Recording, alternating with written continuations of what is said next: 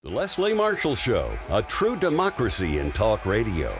Of, for, and by you, the people.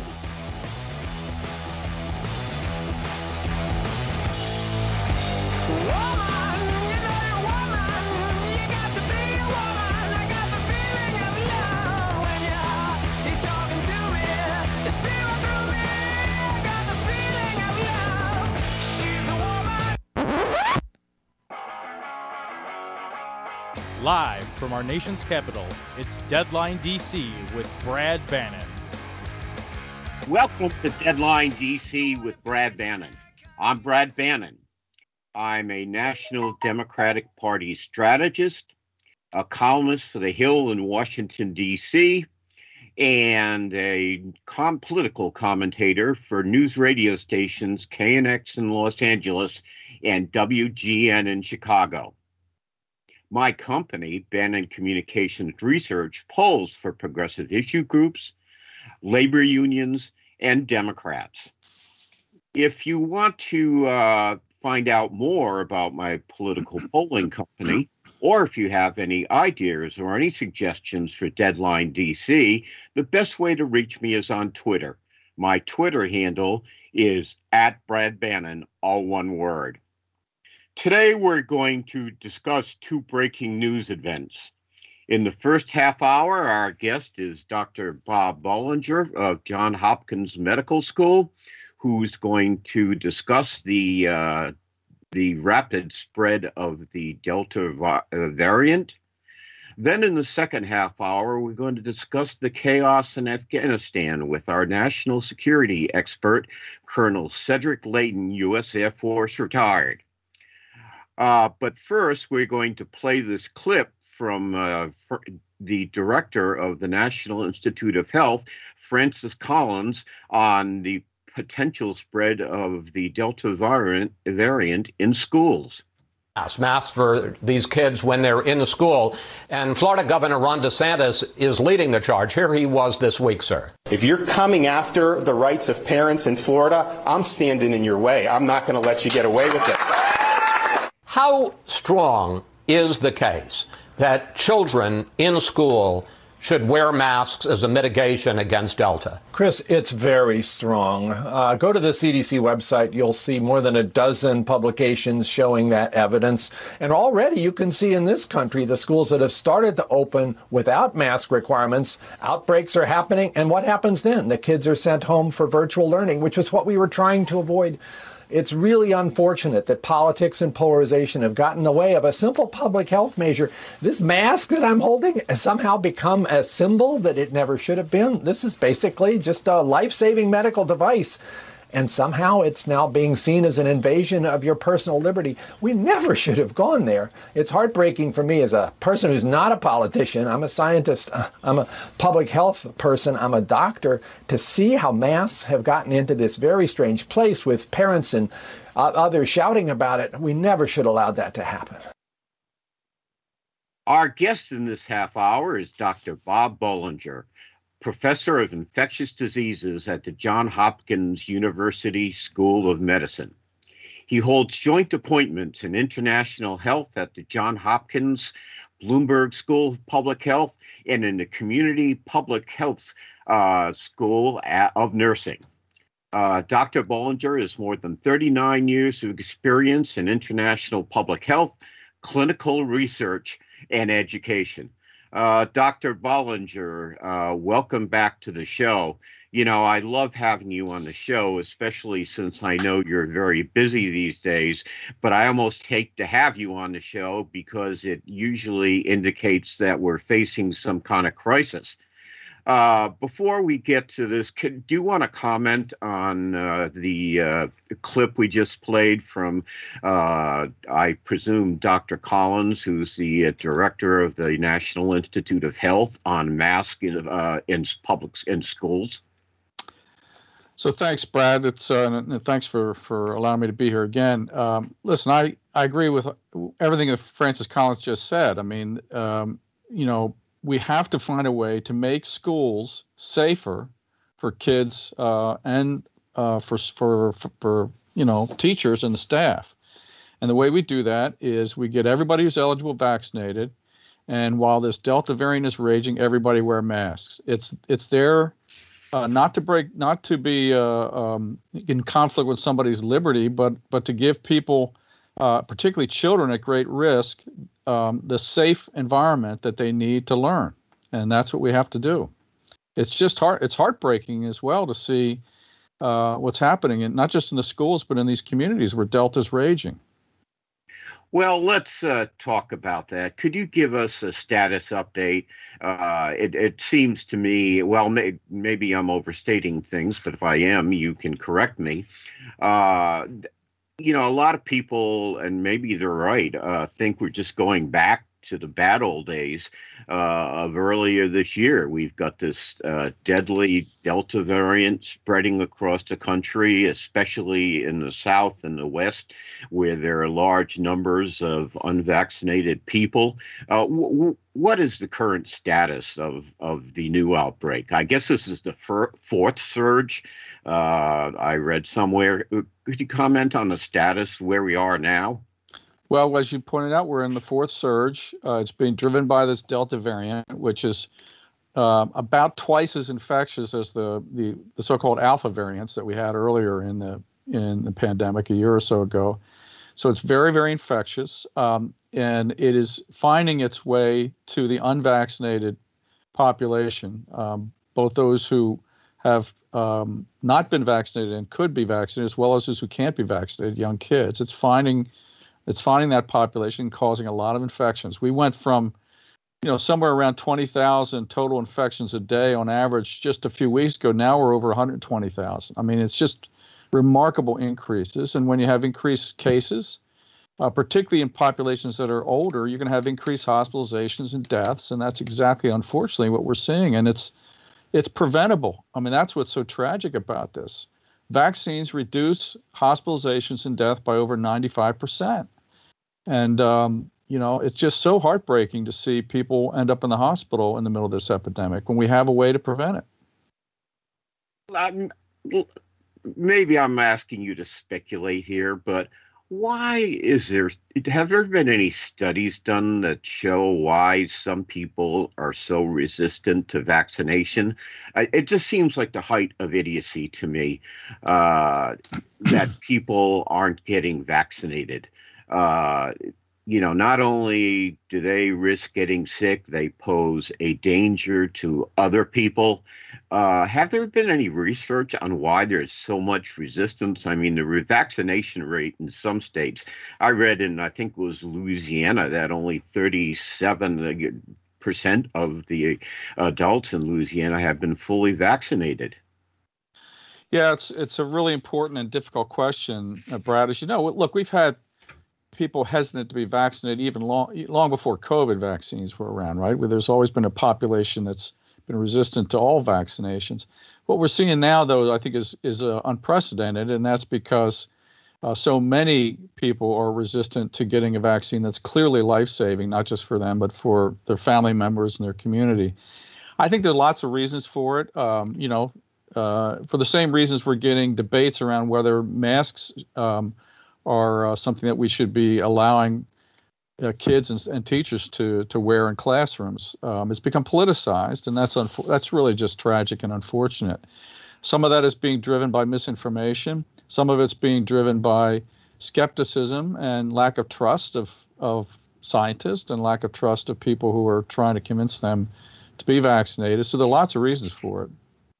Yeah, it's really heartbreaking is a good way to describe it. I've seen or read these stories about people who didn't get vaccinated, go to the hospital to be treated for the virus, and saying, "God, I wish I had got vaccinated." But by that time, it's too late. It just is tragic. It's very tragic and heartbreaking. I wish, when vaccination started last year, Many millions of Americans rushed out to get their vaccinations as quickly as possible. I know I did. And if I didn't want to, I would have got it anyway because my daughter kept calling me every 5 minutes to see if I scheduled a vaccination. And my first shot I was in line for 3 or 4 hours to get the vaccination at a state site.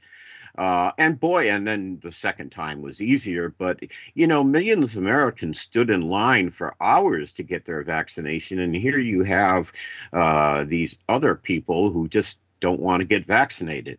We're going to go to break now. Our guest in this half hour is Dr. Bob Bollinger from the Johns Hopkins School of Medicine. We'll be right back to talk about the spread of the virus and what we can do to prevent it after these messages. We'll be back with more of Deadline DC with Brad Bannon right after these messages.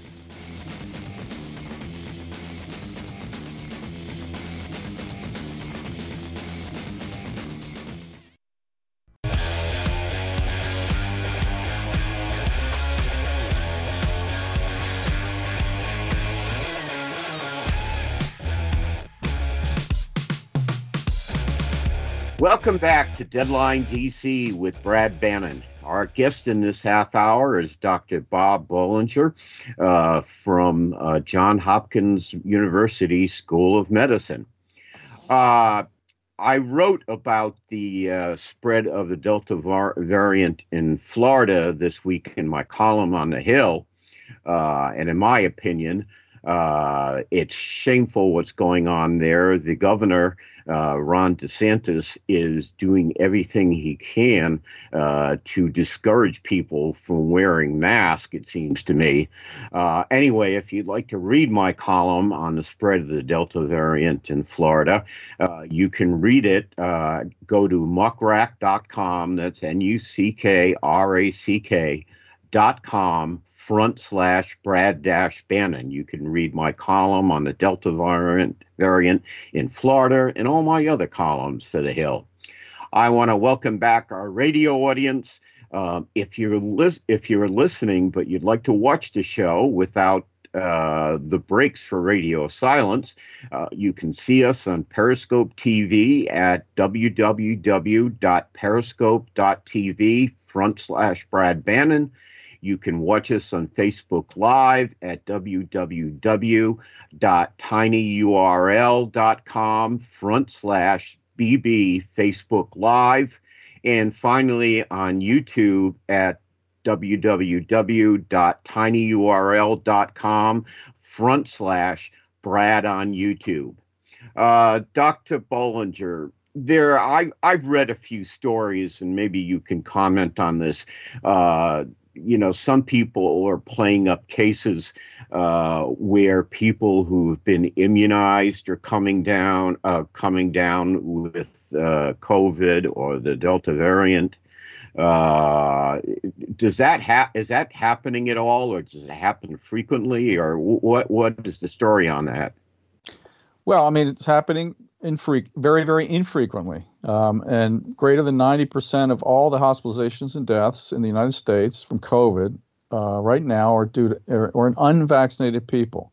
We've had over 610,000, I believe, deaths already in the United States in unvaccinated people. And so while these vaccine breakthroughs in hospitalizations occur, they're very rare. And we're actually, when we do see them, they're very frequently in people that have immune issues, people that have cancer or transplant issues who perhaps aren't able to mount a response to any vaccine that's strong enough, not just the COVID vaccine. So those are vulnerable people, just like those young kids are unvaccinated, and the rest of us need to be vaccinated en masse to protect those vulnerable people, including those that are fully vaccinated but might have an immune issue that they have to deal with. This is one of those questions I probably don't even want to ask, but I do anyway. We have this Delta variant, which you said is twice as infectious as the initial COVID virus. Is there anything else coming down the pike, or after the Delta variant? Oh, of course there is. I'm concerned with our inability to come around and support masking and vaccination. We're going to see more variants eventually. I mean, we're going to run out of Greek letters. I mean, this virus mutates every time it replicates. It has an opportunity to mutate. So, that's another reason why we have to get everybody vaccinated en masse, so we can reduce the risk that some even more difficult variant might develop. And that's the biggest issue. Have there been I read somewhere, has there been an uptick in vaccinations in the last couple of weeks because of the threat people feel by the Delta variant? Well, we've certainly seen some evidence of that, fortunately, but in some of the places that are really getting hit hard in the South, and that's a good thing. But remember, it takes 6 weeks to develop immunity that's sufficient to protect you from hospitalization. So I'm glad people are getting vaccinated now, but imagine how many fewer people would be hospitalized and have died in those communities had they been vaccinated a couple of months ago. More than 90% of the deaths in those communities right now could have been prevented if those people had been vaccinated 2 months ago. And so we've got to, and it's a shame people have to wait to see their own family members and neighbors and friends end up in the hospital and dying to get them to be vaccinated. And I worry what's going to happen when the schools fully open up. The kids are at lower risk from getting sick, but some of them are ending up in the hospital. A lot of the pediatric ICUs are filling up simply because there's so many more kids at risk. I mean, who's getting infected now and getting sick are unvaccinated people who tend to be younger. That's all you have to do is look at the average age of people being admitted to the hospital with COVID now. It's gone way down. Why? It's not rocket science. The majority of people over the age of 60 are now fully vaccinated. And those less than 50 and 60, particularly younger people, are less likely to be fully vaccinated. So those are the ones who are ending up in the hospital. And that's going to continue to be an issue for the unvaccinated young people, unfortunately. I read a story about a school district in the South. Of course, many of them have already started school. And I read a story about a school district in the South. They brought the kids back into class at the beginning of the school year. And then after a week, they sent them back home, back to virtual learning because of outbreak of the variant. Are we going to see more of that as schools in the rest of the country open up? Absolutely, as long as they're unmasked. Anybody who's recommending not masking students in classrooms with students and faculty and teachers, anybody who's recommending against the masking is promoting hospitalization, infection, and death, not in just those kids, but the family members that they might bring it home to. So we're absolutely going to see it, particularly in places that don't have masking guidelines for those schools and classrooms. Let me ask you. I was going to say that again, just another tragedy. Yeah, really, totally preventable tragedy for these kids deserve and their families deserve a safe place to learn. People are dying needlessly, and it's an awful tragedy. Let me ask you this question, Doctor. Let's say we somehow get through this crisis. What should we be thinking if we get back? Hopefully we'll get through this crisis, but if we do, what we should be thinking about the future in terms of healthcare policy? We've got about a minute left. Well, listen, there have been some really hard lessons learned, right, through this process. We've certainly learned what we've known for a long time is that our essential workers, the people that we need the most in the society, are at high risk for these kinds of situations. Communities that lack access to health care are the ones at greatest risk. And that's a lesson we should be addressing. We should have been addressing before this and now particularly need to. I think we have to be better prepared for this next time. We've got to have better communication and find a way to get beyond this politicization of health messages and public health messages. And we have to reinvest in public health. We have to reinvest in the public health strategies for other diseases as well. We do. Dr. Bollinger, thank you very much for joining us again. I know you must be very busy, so we truly appreciate you coming on the show to discuss this problem. And I don't know how to say this politely, but I hope we don't have to talk to you again soon. Brad, thanks very much. Okay, but I fear we will. Thank you very much, Dr. Bollinger. We're going to break now. We'll be back with more Deadline DC after these messages. Welcome back, Deadline DC with Brad Bannon. I'm Brad Bannon. Today we're covering breaking news stories. We talked about the spread of the Delta variant in the first half hour, and in this half hour we're going to discuss Afghanistan. We're going to start the show by playing some clips. Then, if time permits, we're going to bring on our national security expert, Colonel Cedric Layton. Let's start with the first clip. The first clip is from CNN. It's a report from CNN's chief international correspondent, Clarissa Ward, about conditions on the ground in Afghanistan where the Taliban have already taken over, which I guess is most of the country now. As soon as we leave our compound, it's clear who is now in charge. Taliban fighters have flooded the capital. Smiling and victorious, they took this city of 6 million people in a matter of hours, barely firing a shot. This is a sight I honestly thought I would never see. Scores of Taliban fighters, and just behind us, the U.S. Embassy compound. Some carry American weapons. They tell us they're here to maintain law and order. Everything is under control. Everything will be fine, the commander says. Nobody should worry. What's your message to America right now? America already spent enough time in Afghanistan. They need to leave, he tells us. They already lost lots of lives and lots of money. People come up to them to pose for photographs.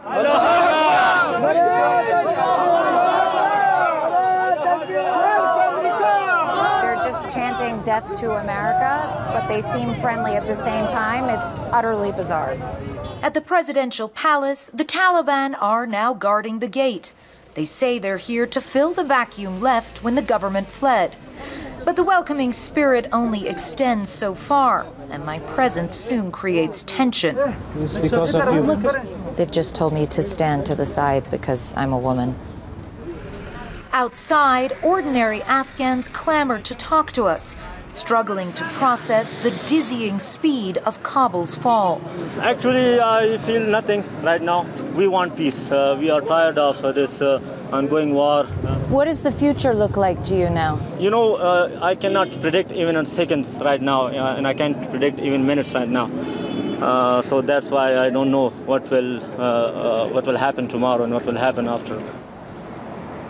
And that's really what it feels like on the ground. Honestly, John and Brianna, it's anyone's guess as to what the situation on the ground will look like in 2 hours, let alone 2 days, 2 months. And that profound sense of anxiety, I think you may not see it on the streets, but it's the people who aren't on the streets today that in some ways are the real story. The people that are hiding in their homes, who are petrified to go out, who are worried about being targeted, who fear for their lives, who are too scared to tell their stories, but their stories must be told because in this moment their fear and their desperation is so real, as we saw with those extraordinary images coming from the airport, that I don't think any of us will be able to forget anytime soon, John and Brianna. Clarissa, talk more about that. Who is on the streets and who isn't? And what happens if someone does want to try to go to the airport at this point and get out? So mainly on the street, I would say it's Taliban, and it's hard to show you, but they're literally everywhere. They're over there, they're over there, they're over there, they're everywhere. And that's how they're able to implement force, implement security, because people are so scared of them. No one is going to fight the Taliban.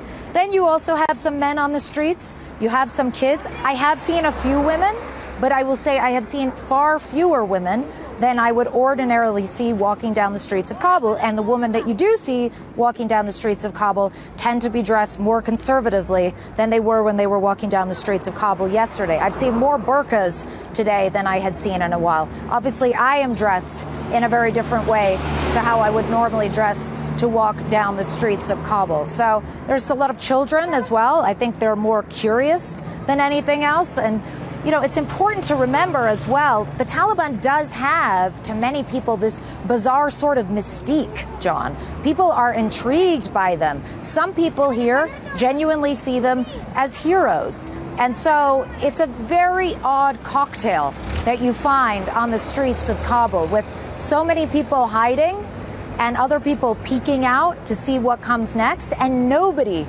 really knowing what on earth to expect. We're understanding, you know, it's hard to see how those folks who are holed up can get out, even if they are perhaps, candidates for getting out, Clarissa. Some of them may qualify for P1 or P2 visas. I know personally of people who are awaiting status checks on those applications, and it appeared that they would be able to get out of Kabul, but now Kabul has fallen. It doesn't appear that there is a plan for the U.S. government to provide safe passage for many of those people from their homes where they're holed up to the airport. Can they get out without that, Clarissa? The problem you have now, there's definitely no plan in place to try to evacuate these people safely. OK, the U.S. is really barely able to keep a hold on the situation at the airport right now, let alone trying to extend some kind of corridor for people to leave through. So that is simply out of the question. The other problem you have is that there's this crush of humanity descending on the airport. Vehicles clogging both lanes of traffic, scenes of people firing in the air to stop a sort of stampede almost. People have been shot by stray bullets. It's absolute pandemonium at the airport. And if you don't have your visa ready, if you don't have your passport ready, because a lot of people were trying to prepare for this moment, Brianna. We saw it yesterday, long lines outside the passport office, but no one imagined that it would happen this quickly, that they would have a matter of hours to pack up their lives, get together their paperwork, book a ticket, get to the airport. I mean, it's completely unfeasible for the vast majority of Afghans. And so they are now left in this desperate situation, petrified for their lives. They are being assured officially by the Taliban that there's a blanket amnesty, even for people who worked with the government, even for people who worked with security forces. But it doesn't take a genius to realize that for a lot of people, they're too scared to believe that. They have huge reservations. And so they are now hunkered down, waiting for more clarity, waiting for more guidance from the U.S. as to how their paperwork will be expedited, how they can get safely out of the country. And in this moment, there's not a huge amount of information coming through to them. So it's a desperate situation. And that's what you don't see on the streets. That's the story that's happening behind closed doors. I feel for the people of Afghanistan. What they've gone through in the last 40 years, I wouldn't wish on anybody. Our next clip is from Joe Biden's Secretary of State, Anthony Blinken, talking about the decision to withdraw from Afghanistan. Look, you told me a few months ago on this program that you thought it was entirely likely that the Taliban would be taking over the country. But President Biden, just last month, quote, "The likelihood there's going to be the Taliban overrunning everything and owning the whole country is highly unlikely." He was wrong. Jake, what we've done, what the president has done, is make sure that we were able to adjust to anything happening on the ground. And the fact that he sent additional forces in, we had those forces at the ready, fully prepared to go in the event that this moved in a direction where we needed forces in place to ensure that our personnel was safe and secure, to ensure also that we could do everything possible to bring out of Afghanistan those Afghans most at risk. That's exactly what we're doing. Why didn't you have the troops in there and then let that happen first before taking them out? Again, I come back to what we were talking about a few minutes ago, which is that status quo was not sustainable. Like it or not, there was an agreement that the forces would come out on May 1st. Had we not begun that process, which is what the president did, and the Taliban saw, then we would have been back at war with the Taliban. And we would have been back at war with tens of thousands of troops having to go in because the 2,500 troops we had there and the air power would not have sufficed to deal with the situation, especially as we see, alas, the hollowness of the Afghan security forces. And by the way, from the perspective of our strategic competitors around the world, there's nothing they would like more than to see us in Afghanistan for another 5, 10, 20 years. It's simply not in the national interest. But with this troop surge to airlift Americans out of Afghanistan, aren't we already in the midst of a Saigon moment? No, we're not. Remember, this is not Saigon. We went to Afghanistan 20 years ago with one mission, and that mission was to deal with the folks who attacked us on 9/11. And we have succeeded in that mission. The objective that we set, bringing those who attacked us to justice, making sure that they couldn't attack us again from Afghanistan, we've succeeded in that mission. And in fact, we succeeded a while ago. And at the same time, remaining in Afghanistan for another 1, 5, 10 years is not in the national interest. You know, the British were there for a long time in the 19th century. The Russians were there for a long time in the 20th century. We've now been there twice as long as the Russians.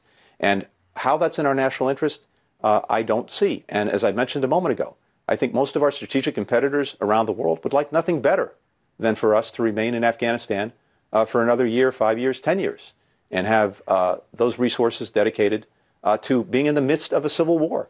It's simply not in our interest. We'll be right back with more Deadline DC with Colonel Cedric Leighton to talk about Afghanistan right after these messages.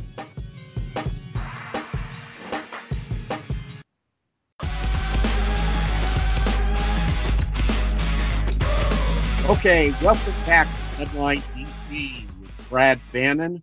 We're going to talk about Afghanistan in this segment. We're going to lead off with a clip from former President Trump talking about how he paved the way for the withdrawal. I started the process. All the troops are coming back home. They couldn't stop the process. 21 years is enough, don't we think? 21 years.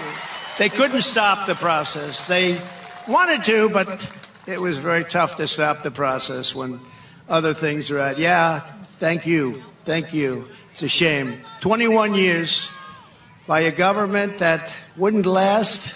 The only way they last is if we're there. What are we going to say? We'll stay for another 21 years, then we'll stay for another 50. The whole thing is ridiculous. So we're bringing our troops back home. Okay, that was former President Trump talking about the he's setting up the withdrawal of the United States troops from Afghanistan. Our guest in this segment is Colonel Cedric Leighton, U.S. Air Force retired.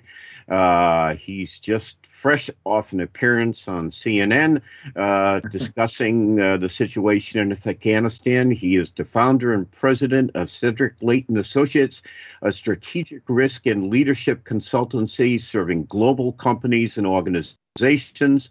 He founded his company after serving in the U.S. Air Force for 26 years as an intelligence officer in the Middle East.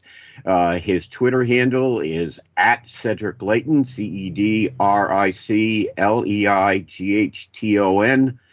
His website is cedricleighton.com. Colonel Leighton, thanks very much for joining us. I'm going to ask you a question. You know, this is a very chaotic withdrawal, even if it was inevitable. You know, what can we learn from this tragic episode, the last, 20 years in Afghanistan, that would help inform a more sensible U.S. National security policy in the future so this doesn't happen again? Oh, there's so many things, Brad. It kind of brings to mind, some old adages about getting stuck in the mud in so many different areas. And what Afghanistan was basically a situation that we got stuck in, that we got mired in. And you have to look at it as, I think in two phases. I certainly was very supportive of the action going into Afghanistan in the wake of 9/11 almost 20 years ago, because we needed to do something against the Taliban who had harbored al-Qaeda. Of course, primarily the foe should have been al-Qaeda, But if you are a host of something like that, then you also bear some responsibility.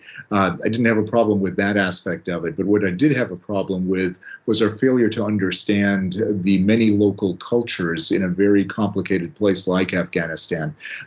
All of that is really a complexity that we don't often plan for.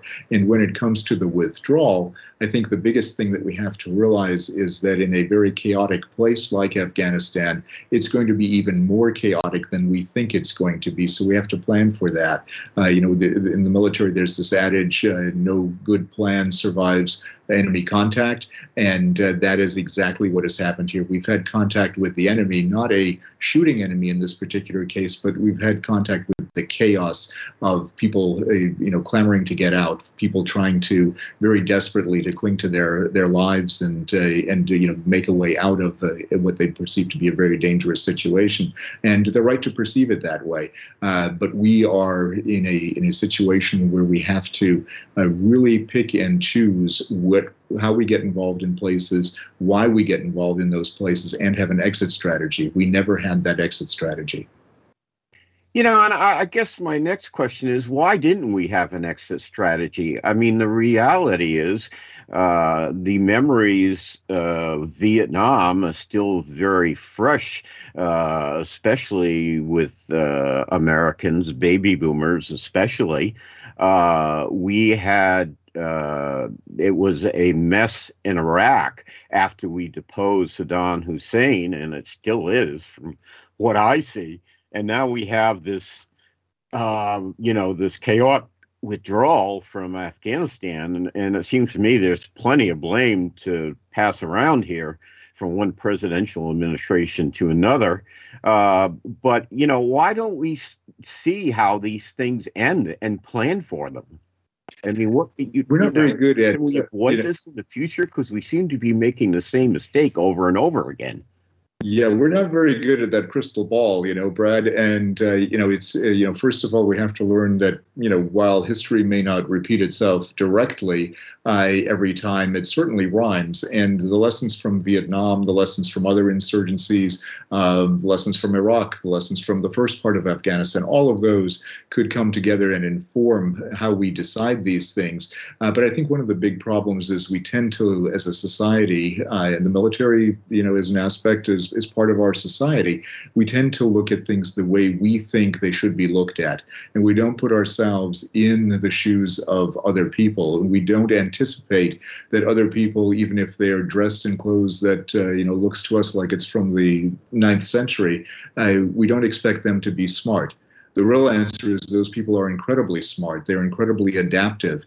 They know their terrain. They understand the cultures, and they're willing to do things that we're not willing to do necessarily. And we all have to take that into account as we start planning for these efforts. When it comes to figuring out the end state, we tend to go in based on the orders that were given by the president at the time. We as military people, and we should, and the schools teach us to look for the end state. What's our way out? How do we achieve victory? What happens if there's a stalemate? All of those kinds of things. But then when it comes to practice, we don't really practice it as much as we should, or as well as we should. Is there anything we can do in terms of the national security establishment, which, includes the president, the Defense Department, the military, to institutionalize these, to take a more systemic view of whether we make a commitment to make the kind of military commitment we did in Vietnam or Iraq or Afghanistan? Is there something we can do to improve the institutional memory of the way we make decisions? We thought we had done that in the wake of Vietnam, and there was a big effort to reform particularly the Army, but the other services did some of that as well. And what it needs, what the whole national security apparatus needs is kind of a fresh approach, fresh thinking, in that you take lessons from the past, they inform what you're doing at present and what you plan to do in the future. And the other thing you have to realize is that every time you plan to do something like, the pivot to Asia Pacific or the pivot, to another part of the world, you always got to expect that there's going to be something else that's going to happen. And you have to be able to handle at least two different crises in two different parts of the world in two different or more mission areas. So, you can have one thing that deals with conventional forces, like let's say a potential conflict with China, and another thing that would be an Afghanistan-like conflict where you're dealing with an insurgency. And we have forces that can handle each of those, but we don't resource them in a way that the experts in each of those areas are getting the same amount of attention from the national leadership, such as the president or the secretary of defense. And that I think is also a problem. So there are institutional barriers to this kind of change, but this kind of change is absolutely necessary if we're going to stay a great power. Well, I certainly hope so, Cedric, because we lost, I think, 20, more than 2,000 American combat troops were killed in Afghanistan. We spent something on the order of $2 trillion, which we didn't have to spend anyway. And we just can't repeat, the same mistake over and over again, because this is a tragedy. Let me ask you a quick question. What are the national security ramifications of the Taliban takeover of Afghanistan? Well, the Taliban has friends. Those friends include Pakistan.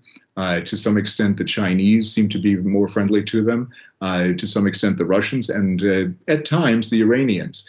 So Afghanistan has become a springboard, potentially, for these powers to do their thing, to diminish U.S. influence. And also, it's become a potential springboard for terrorist groups, once again. So we're getting back to a pre-2001 type possibility. Hasn't happened yet. But it could very easily happen, and we have to be very careful with that. I think we're going to have you on again, Colonel Layton, to discuss the national implications, security implications, since we're running out of time. I want to thank both our guests today, Dr. Bob Bollinger from Johns Hopkins University School of Medicine, who talked about the spread of the Delta variant, and of course, Colonel Cedric Layton, U.S. Air Force retired, who joined us to discuss Afghanistan. I'll see you again next Monday at 3 p.m. live, or the podcast anytime at periscope.tv/Brad Bannon.